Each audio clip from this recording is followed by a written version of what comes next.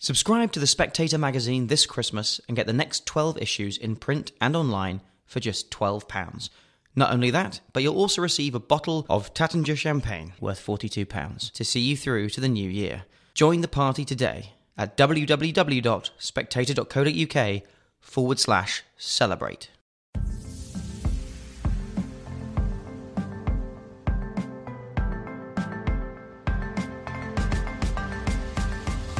Hello and welcome to Chinese Whispers with me, Cindy Yu. Every episode I'll be talking to journalists, experts and long-time China watchers about the latest in Chinese politics, society and more. There'll be a smattering of history to catch you up on the background knowledge and some context as well. How do the Chinese see these issues?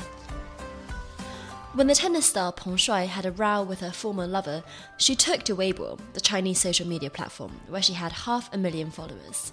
It was in that statement that she accused Zhang of starting their affair with sexual assault. The statement was taken down within minutes, demonstrating the power, speed, and arguably the manual nature of China's online censors. On this podcast, we've previously talked about the nature of journalism in China, but what about social media, that inherently decentralized medium? What role does the digital space play in Chinese lives? How reliable is it as a source of Chinese public opinion? And how do people feel about being monitored and potentially censored? These are the questions I'll be asking today. On the episode, I'm first speaking to Manya Kutze, founder of whatsonweibo.com, a brilliant resource for English speakers to find out, well, what's on Weibo. Manya, welcome to Chinese Whispers. To start with, can you tell me what Weibo is?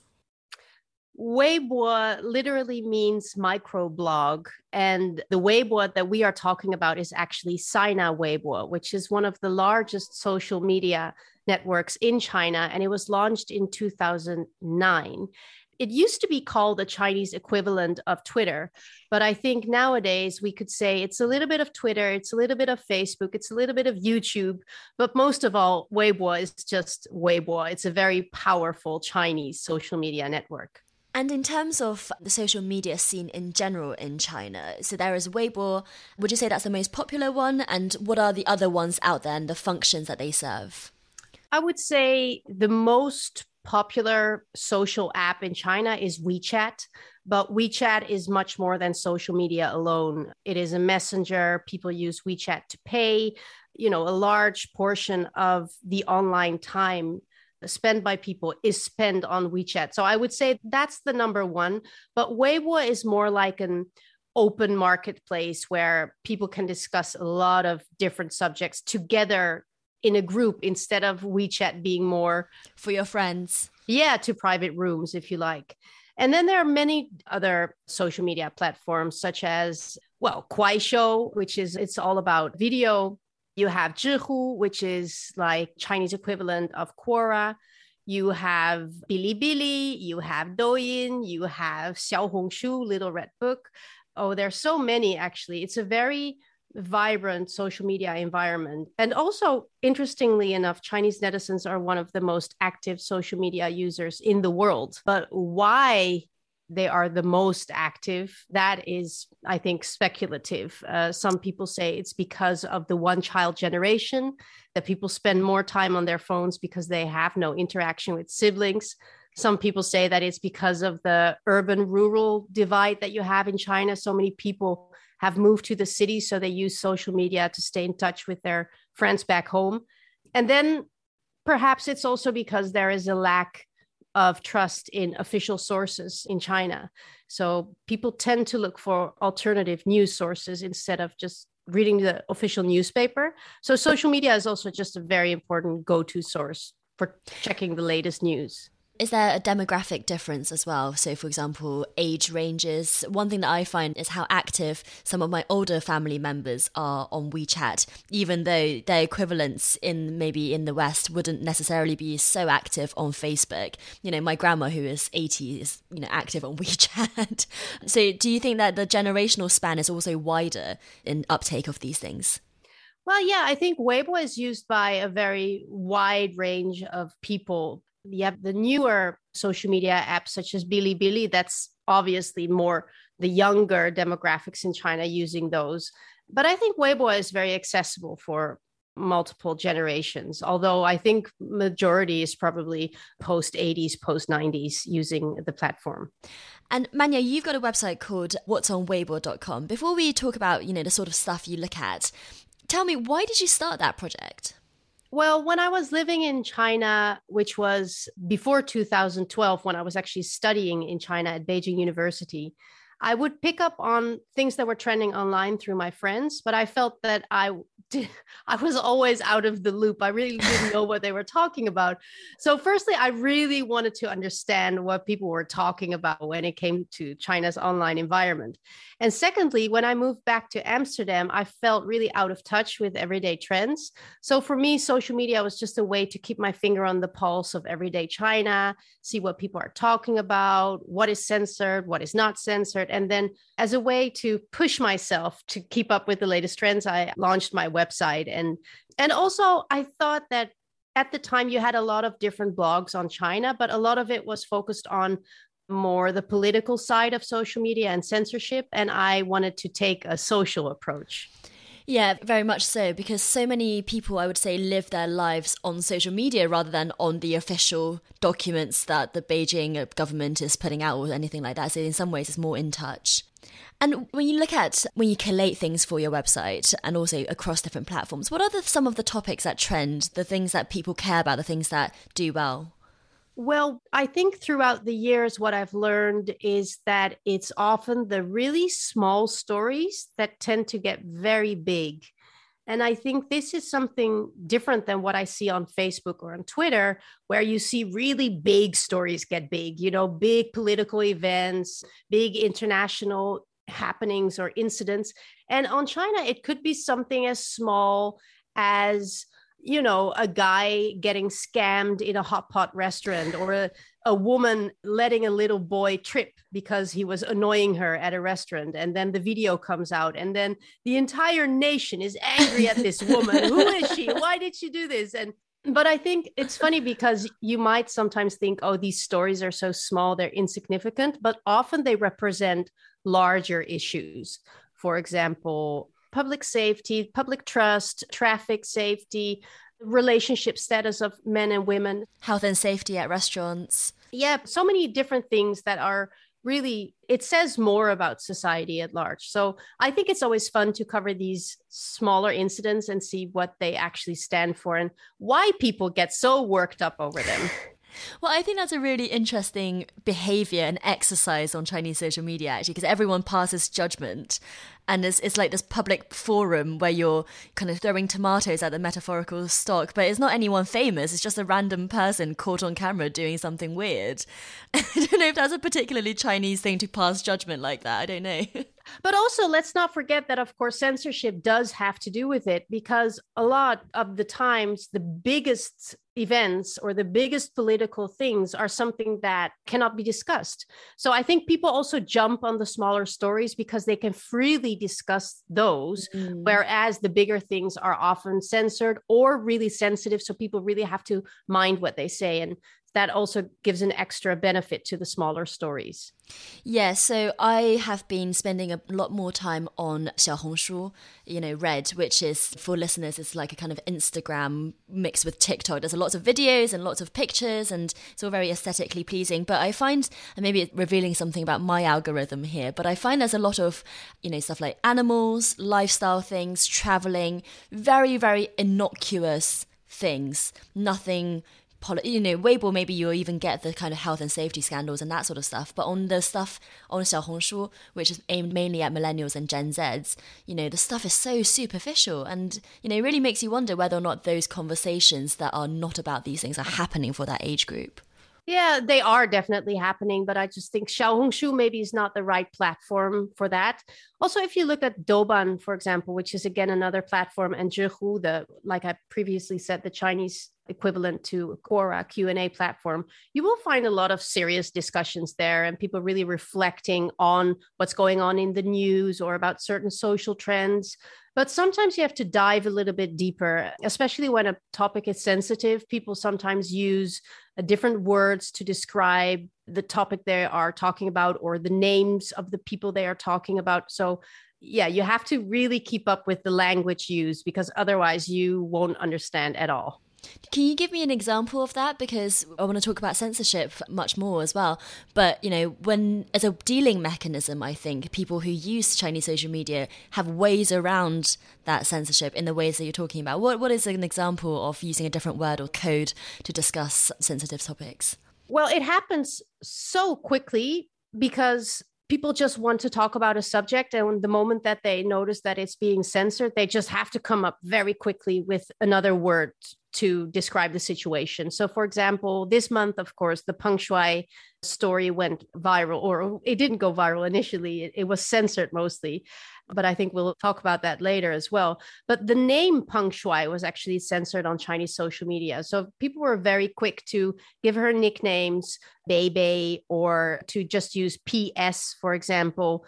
But then also, you often see that those terms are being censored as well. And in this case, it was really difficult to discuss Peng Shuai because it was censored in a very, very extreme way.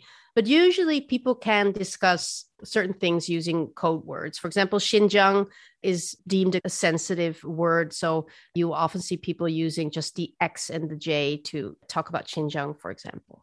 Yeah. And how does that censorship work then? Because Peng Shuai is a good example in that her statement was published and then censored afterwards. So are there like manual people trawling the internet for these things and then deleting that? And are those people working for the companies themselves rather than as a government staff member, maybe? Yeah, censorship works in two ways. You have the censorship software, so that's automated, and there are many different keywords that are already included in that software. They know certain word combination or certain words, so that is done automatically. And then you have the actual human teams who are censoring themselves, and most social media platforms have their own censorship team. So, for example, Weibo has one, Toutiao and Kuaishou, and all of those platforms. And I mean, they're not being secretive about it at all. I remember some time ago, Weibo was actually recruiting they call it moderators. And it seemed to be quite a popular job, people can, because people can have access to a lot of different information. So, yeah.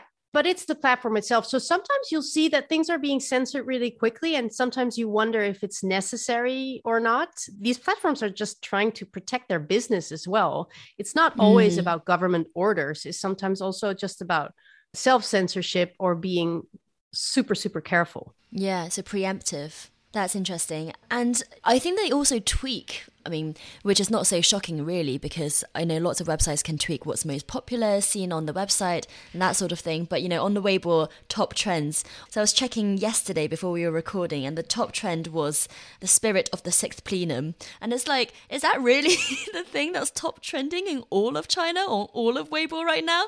Or has that been manually put there? So like that trend top chart, how reliable is that to look at? I don't know. That makes it really difficult for me sometimes. I feel that, when I started my website, What's on Weibo, I think that was like 2014, 2015.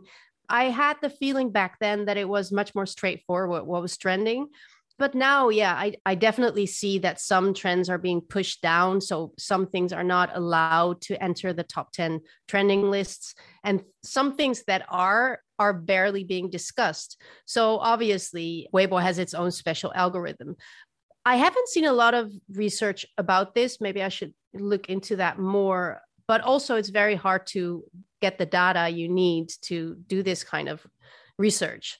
But definitely, I wouldn't blindly trust the top trending lists, no. Yeah, well, that brings me on to my next question, because I think for me and you who are not in China, you suggested this already, that social media is quite at least it's an insightful way of looking into what people are talking about. And you caveat it by knowing that, no one's going to be discussing Xi Jinping's successor or something like that on there. At the same time, how much can we learn from social media, especially these days? Well, I think you can learn about Chinese social media in two ways. On the one hand, the everyday stories really say something about what people are concerned about, what issues matter to them, what apps are they using, what sort of stories go viral. But on the other hand, it also says something about how the government deals with these developments and how they are allowed or how they are stimulated or how they are restricted. So I think in many different ways, social media is a really helpful tool to help you understand Chinese media environment and culture or society at large. And I think, for example, in 2017, I remember that there was the launch of a Pair Video, which was this new news platform. It was an app. It was really targeted at young people, really fast, short videos. And it kind of impressed me because I spent a long time looking for what kind of news platform is this? And in the end, of course, it was state-backed. But that was really the start of a new sort of state media and a new type of propaganda that was really targeted at young people, and also not making it very clear that this was People's Daily or this was, China Daily, but making it far more hip and really in tune with Chinese social media. So then, Manya, we talked a little bit about this already, but what are people's expectations of what they can and can't say on social media? Because they expect censorship to the extent that they've got these dealing mechanisms. Do they get angry about censorship, or do they just see it as the way things are, or how do they negotiate that?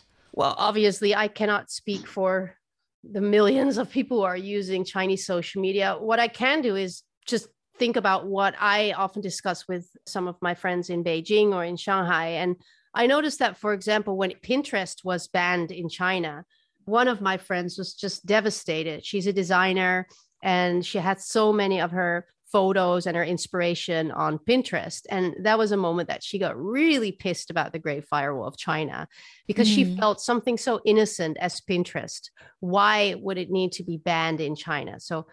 But at other times, I also see that people are understanding why certain things need to be repressed, such as during the early start of the Hong Kong protests a few years ago, 2019 mainly, is when a lot of people also understood that if you do not censor this, or if you do not guide the way that this is brought out in the public, then it could maybe cause unrest or social unrest. And that's something that nobody wants. So I think there are many different answers for this question, but it's not as black and white, that's for sure. Yeah, I think that's really interesting what you're saying about Hong Kong, because one thing that struck me about talking to my Chinese friends and family about Hong Kong is that so many of them talk about education as the problem in Hong Kong, or the lack of proper education, i.e. patriotic education, i.e. arguably propaganda, right? And so these are people who themselves have been subjected to patriotic education, looking over at Hong Kong and saying they need to be subjected to the same kind of propagandistic education. And, there's a bit of a feedback loop here. It's not just one direction from the government down towards the people. Yeah, I saw that too. That was very interesting. And also what you saw during that time was that a lot of people got angry at how Western media were reporting on the Hong Kong protests, because they felt that it was the police attacking the protesters. They felt that it was, everywhere in mainstream media. And the moment that it happened the other way around, when police officers actually got attacked by very aggressive protesters, they felt that it was not highlighted enough.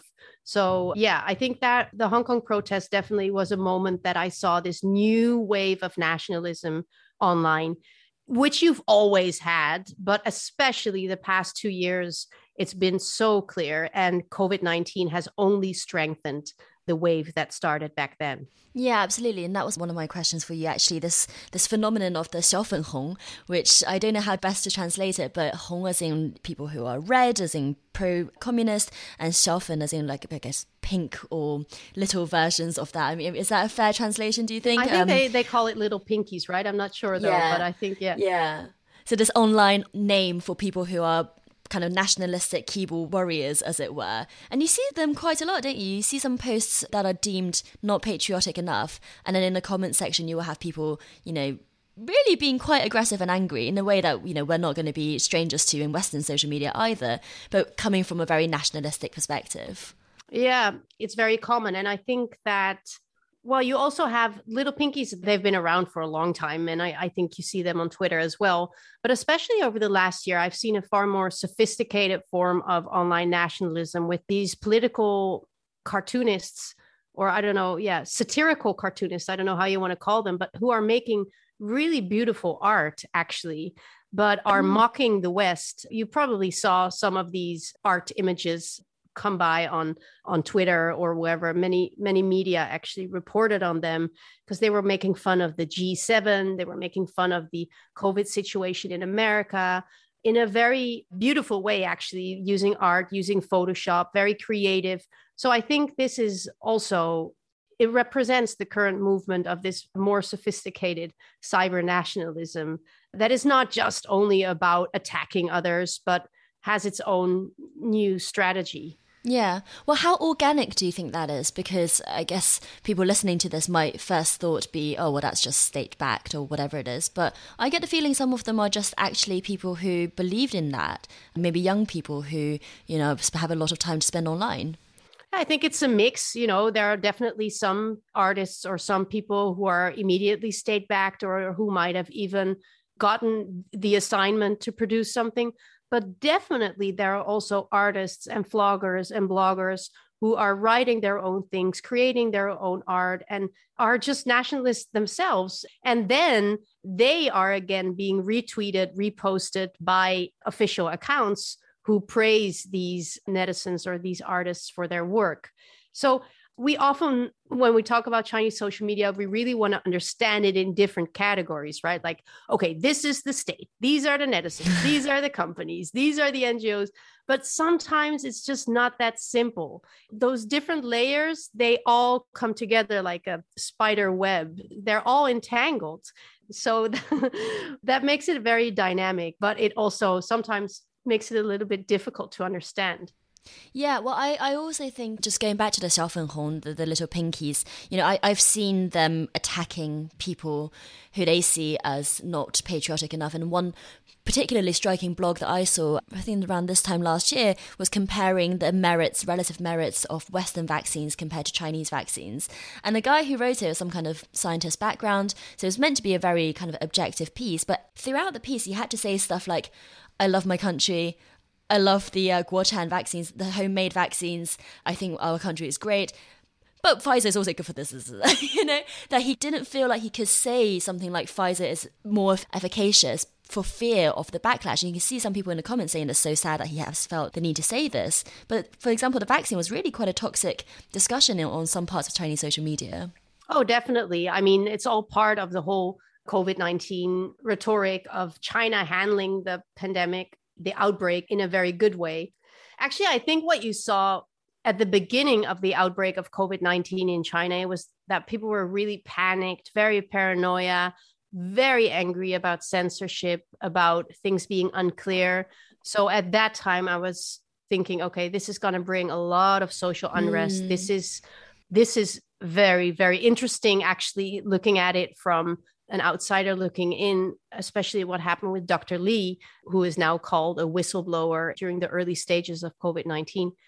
But what happened after spring of 2020, when the first cinemas started to open, when people were going out again and started to enjoy life again, it was slowly turning back to normal. That is when you saw this great pride in how China had managed the COVID-19 crisis. And that is also a moment that you saw far more anti-Western movements, social movements coming up, with people looking at America and Europe and thinking, oh my God, China has done so much to, make sure that the epidemic wouldn't go out of control. And even within China, people made so many sacrifices not to let the fire spread. And then here we were in the Netherlands, for example, just letting people come in at the airport. Nobody cared about doing any tests or about wearing masks. And I think this has created a big divide, the different COVID-19 approaches. And at the same time, while things were getting really bad in the US, people were starting to point the finger at China and say, this is all your fault. And then you have two completely different perspectives. And I can understand that people got really upset about that. Yeah. Well, I'm glad you mentioned Dr. Li, actually, because I thought the social media episode around that was quite interesting, that people were allowed, when he died, to have an outpouring of grief. And I saw that quite a lot on WeChat. People who were divided on Hong Kong issue, for example, were united in their grief for Dr. Li. I think that Dr. Lee it was a story that was just almost too big to censor. And also because Chinese media were reporting about it themselves. But I think the strategy was really, really messy because, there was one source who was saying that he had already passed away in February of 2020. And then within an hour, there was another source saying, no, wait, he's still alive. And oh, no, wait, he is dead after all. And I think this really made people angry because it was already a time when people were so, anxious, scared, anxious, paranoid. So this only added fuel to that fire that was already going on. I think censoring all of those discussions would have actually caused probably more unrest than what they did now. So I think that was a very interesting night to look at this thing blowing up on social media, and people really, like you said, there was this outpour of grief and anger, and it was interesting to see what happened to Dr. Lee and the memory of Dr. Lee afterwards, because, he is not remembered as some sort of rebel or somebody who was against the official authorities. Not at all. He is remembered as one of the people who was working on the front line, and everybody united working on the front line. So I think that also helps that, he's become part of the memory of the Wuhan outbreak. He's not been censored. Well, exactly. I mean, and that's such a different narrative to the one you hear in the West, actually. The thing that some people say in China is that, Dr. Lee was a party member himself. He only meant to warn his friends, and someone screenshot him. He didn't mean to make a whole fuss. And then clearly there were, unscrupulous or, overzealous police officers who are corruption at a lower level. So then it wasn't political. It depoliticized the whole affair. Yeah, exactly. Yeah. Yeah. And Manya, before we finish, I want to also ask you about fanqiang, going over the firewall that we talked about, which people literally call going over the wall. And by that, they mean using VPNs to go onto Twitter or Facebook or YouTube or these other things. How frequently do you think that is done? And when we see someone posting on Twitter from mainland China who is not state media, for example, how tech savvy are they and how representative are they of the Chinese demographic? I'm not really sure, to be honest. I know there have been some studies on it previously, but that is probably outdated already, because since a few years ago, there's been more news report in Chinese media about people being arrested because they've been selling VPNs. And, the regulations have become far more strict than before. I mean, a few years ago, it was very normal for a lot of people to use a VPN.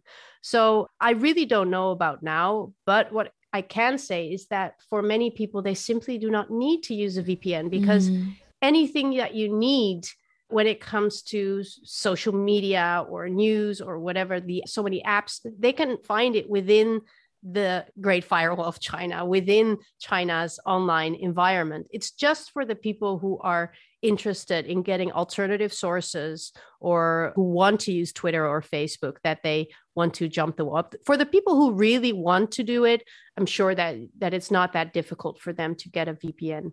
But it's just that being really outspoken always comes with a risk. And we've seen that over the past few years, people being arrested in China for things that they've said on Twitter. Yeah, I think you make a really good point on the online environment part, because I think we often forget how big an online environment is. It's essentially, a Chinese language cultural world that, we have in the Anglophone world where everyone shares everything, and the amount of content that's out there is huge. So I think you're totally right to say that people don't feel the need to go onto another language of source of foreign media or anything like that. You have no Spotify, but you have Himalaya, no Tinder, but you have Momo, you have no Google, but you have Baidu. And I mean, some of these, I'm not sure if it's fair to call them equivalents, but some of these equivalents are actually more multifaceted and more advanced than the American or the European platforms, such as Facebook, for example. I think compared to WeChat or Weibo or Douyin, it's become a little bit outdated, maybe. Manya Kuzi, thank you so much for joining Chinese Whispers. Thank you. And next, I'm speaking to Shen Lu, a reporter covering Chinese tech for the American website Protocol. I started by asking her about the time she was censored on Weibo when she was covering a Me Too moment in China. So this was right before Xianzi, the feminist activist's second trial. Her own account had already been suspended for a year before the trial. And before that, quite a few prominent Chinese feminist activists accounts got censored after ultranationalist Weibo accounts launched a smear campaign against them. Basically, it was a cyberbully that happened to feminist activists, and they lost their accounts. So people weren't really able to talk. And so the feminist activists were not able to set an agenda, for the discussion around the Xianzi case, because many people were interested in the case and were talking about it. It was not just feminists, but like the general public. So with them being silenced, there was no basically leader in leading the discussion of the Xianzi case. And so there were a few Weibo users who basically posted something about, this case is going on trial tomorrow. Let's not forget this. And here's what happened since 2014, when Xianzi alleged that the CCTV host Zhu Jun sexually harassed her. And so that post, so a lot of people share the post, right? It's like Twitter share, that we share the posts. Like many of us didn't say anything. Just share the post about the case going on tomorrow. And then I guess like on the day of the trial, my account was suspended. I was not allowed to speak for 7 days. And many other people experienced the same issues, not, suspended for 7 days or 14 days or forever. Some people lost their accounts. So that was my experience. And previously, I've also lost other accounts as well. So I've been a Weibo user for 10 years now, over 10 years. And it's a special place for me. I've made a lot of friends, like-minded friends there. And it's my online community. And now I no longer post about anything about private life. Like I can no longer tell which friend is which because we started to self-censor a lot. I'm no longer on Weibo. It's just for work. Not that I'm also active on Twitter. I just try to be not active on social media in general. Yeah. When I look at Chinese social media, I feel like a lot of the discussions, for obvious reasons, is quite superficial. So you're talking about things like pets, like cute animals, or we're talking about lifestyles or traveling or cooking, or some stupid thing that happened where like a child got saved by some hero citizen, and that kind of uplifting story you get quite a lot. But obviously what you don't see is discussion of issues, not just political issues, but issues of morality often. Do you think, and I often despair that means that Chinese young people are not thinking about these things because they're only chasing celebrities or they're only chasing the latest trends. Do you think that's fair, or do you think that having those discussions offline where they don't have to self-censor in the same way because there's no paper trail as such, if you're going to someone's house and talking over dinner, it's different to if you're discussing about something over Weibo? I don't think that's the full picture of the political leanings of China's youth. I think we should not read into the psyche of an entire generation just by a subgroup of this population, how they express themselves on Weibo or on other social media. I think there are a few things at stake here. One is that it is risky to speak out now. So a lot of people are no longer expressing their political opinions on Weibo because of fear of backlash. And so you're not able to hear these people's voices because, these people might have moved to Twitter or they've given up using Twitter altogether. The other thing is that there are different cocoons that, on Weibo, like many, many different universes and cocoons on Weibo. It depends on who you follow.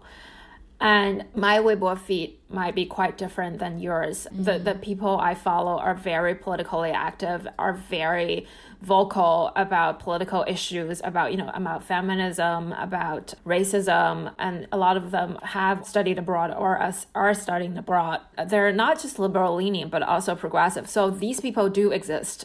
It's just you don't see their posts because they don't have a large following or because someone who hasn't been on Weibo for a long time. So we need to remember that as well. And Shenlu, what about how it makes, I mean, you're a journalist based in New York, so I guess your experience of it will be, different from someone who is using it in China, not for journalistic reasons. But how do those average users, perhaps your friends and family, how do they feel about being censored or being monitored? I just wonder, how people mentally acknowledge or come to terms with the fact that they have to use clue words, subtle hints like PS to describe Peng Shuai, for example. What does that make people feel like when they have to do that? Sad.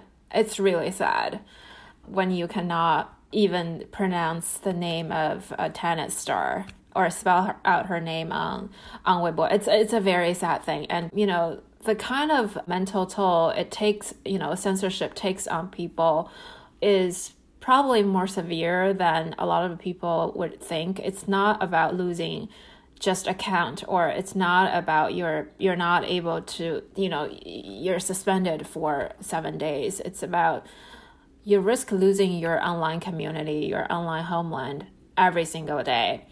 And, the losing connections with people who you basically see as your friends, it's a very hard thing. And a lot, I don't have the worst experience. I've interviewed people who had worst experience. They've lost dozens of accounts to a point they can no longer be back on Weibo, and they can no longer, talk, and they can no longer communicate with their followers or their friends on Weibo. It's devastating. Because Weibo asks for real identification when you make an account, is that right? Not just that. For Weibo users who have been targeted, whatever ID they use, whatever burner account they use, they're just going to be tracked down and not able to get back.